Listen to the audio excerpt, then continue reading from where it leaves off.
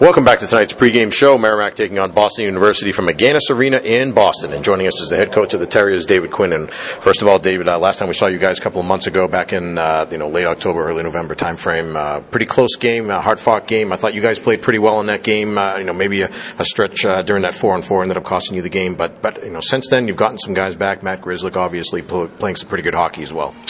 Yeah, I mean, a lot's changed since then. I thought I actually played well that night. It was probably, unfortunately for Sean McGuire, probably, his first Hockey East game back from being out for a year, and he probably put a little too much pressure on himself. So, unfortunately, we had to take him out after giving up 4 goals on 14 shots, and that 1-minute stretch in the 4-on-4 cost us the game. So, we left that game feeling like we played well, and since then we have played well, and having Grzelcyk back certainly helps, and we feel like we made a lot of progress, but we certainly understand what's in store for us tonight. I mean, I know record-wise, Merrimack's certainly struggling, but they're going to test us physically and mentally tonight, and we certainly know that.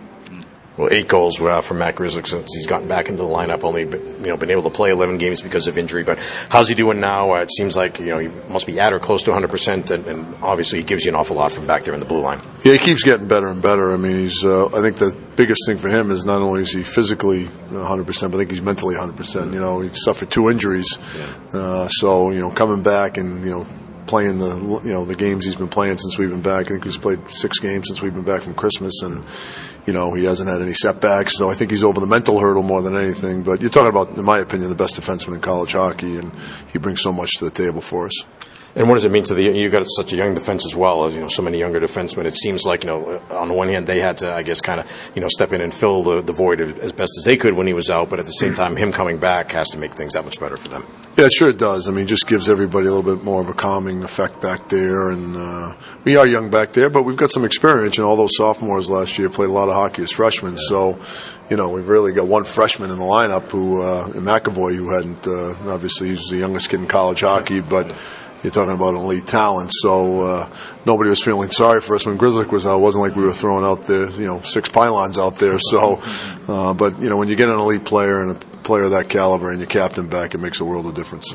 Well, tonight you're going to move Oscar Andron back up to the first line. What's the reason for that move? Well, Ryan Kluin's been playing well. He just hasn't been rewarded on the score sheet. So, sometimes, taking him off that line and taking a little pressure off him and, give him a couple new line mates and a whole new lease on life may ease the pain a little bit. And, and Oscar's played well since he's been here. He's a hard-nosed player, and, I think those guys will benefit from him having him on the left wing. Between your club and Merrimack, I think 6 guys in the lineup, or at least 6 guys on the team from Sweden. So it's almost like Team Sweden reunion here. Yeah, they're good players over there, boy, and I know Mark knows that, and we certainly know that. So our 2 guys have done very well for us, and I know Mark's happy with his guys as well.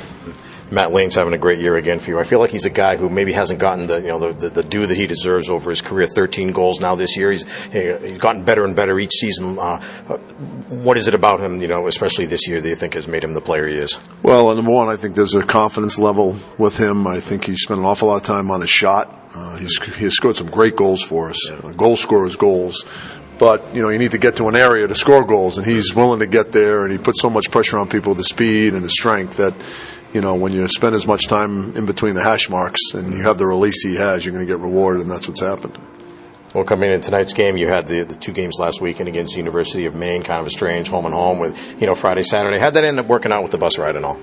Well, we actually came halfway after the game Friday night, stayed in Portland, and got in about 1:30, got to bed, got up at 10:30, had breakfast, got back here about 1 o'clock, and we felt that was the best way to do it instead of coming all the way 4 hours and getting to bed at 3:30. And I don't know if it had anything to do with our energy level, but we played well and won the game. So really, 4-hour bus ride in the hockey world is nothing, but a 4-hour bus ride in Hockey East is like you're going around the world. So, Red and I have both coached pro hockey and been in the American League, so a 4-hour bus ride was nothing to us, and it's nothing to your players, too. They've all played junior hockey, and they've been on bus rides, so a 4-hour bus ride is nothing.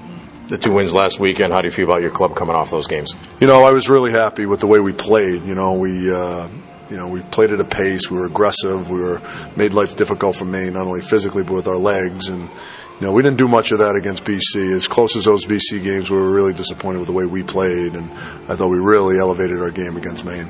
Yeah, I mean, you have some pretty good wins lately. Obviously, in the game against Harvard was a heck of a game, start to finish. I mean, I don't think anybody could have predicted how that one went, but a big win against Quinnipiac as well. The only games you guys have lost, really, you take out the empty netters, 1-goal games. You're playing some pretty good hockey. We are. We like our team, but we like our team if we do A, B, and C. It's not like we can show up and just beat people, and we certainly know we can't do that tonight. And but I like our focus right now. I think our team's in a good mindset, and we better be tonight. What's going to be important for you guys tonight? Patience. They do a great job playing their system. They make you earn every ounce, every inch of ice. You got to pay a price to score, and score goals. You've got to not get frustrated when they clog the middle and they clog. They try to hold you up on that the offensive blue line. You got to make sure you get pucks deep behind these guys, and you just got to be patient. And they're going to test us mentally. They're going to test us physically and mentally. We have to be ready for it. Well, before I let you go, I know you guys are here at BU going to be honoring Jim Pryor, a guy who's been around the league for a long time, around BU as well, long-time public address announcer. What are your thoughts on, Jim? It's been such a long time. I mean, it seems like he's been here as long as I can remember. Yeah, well, Jim and I go way back to the Hockey Night in Boston days, and just a quality man. His voice is synonymous with BU hockey. And hockey in all of New England. I know a lot of kids that growing up that have heard his voice through Hockey Night in Boston when it was the tournament. And then obviously he's been here for an awful long time. So it's a well-deserved honor, and we're going to miss him.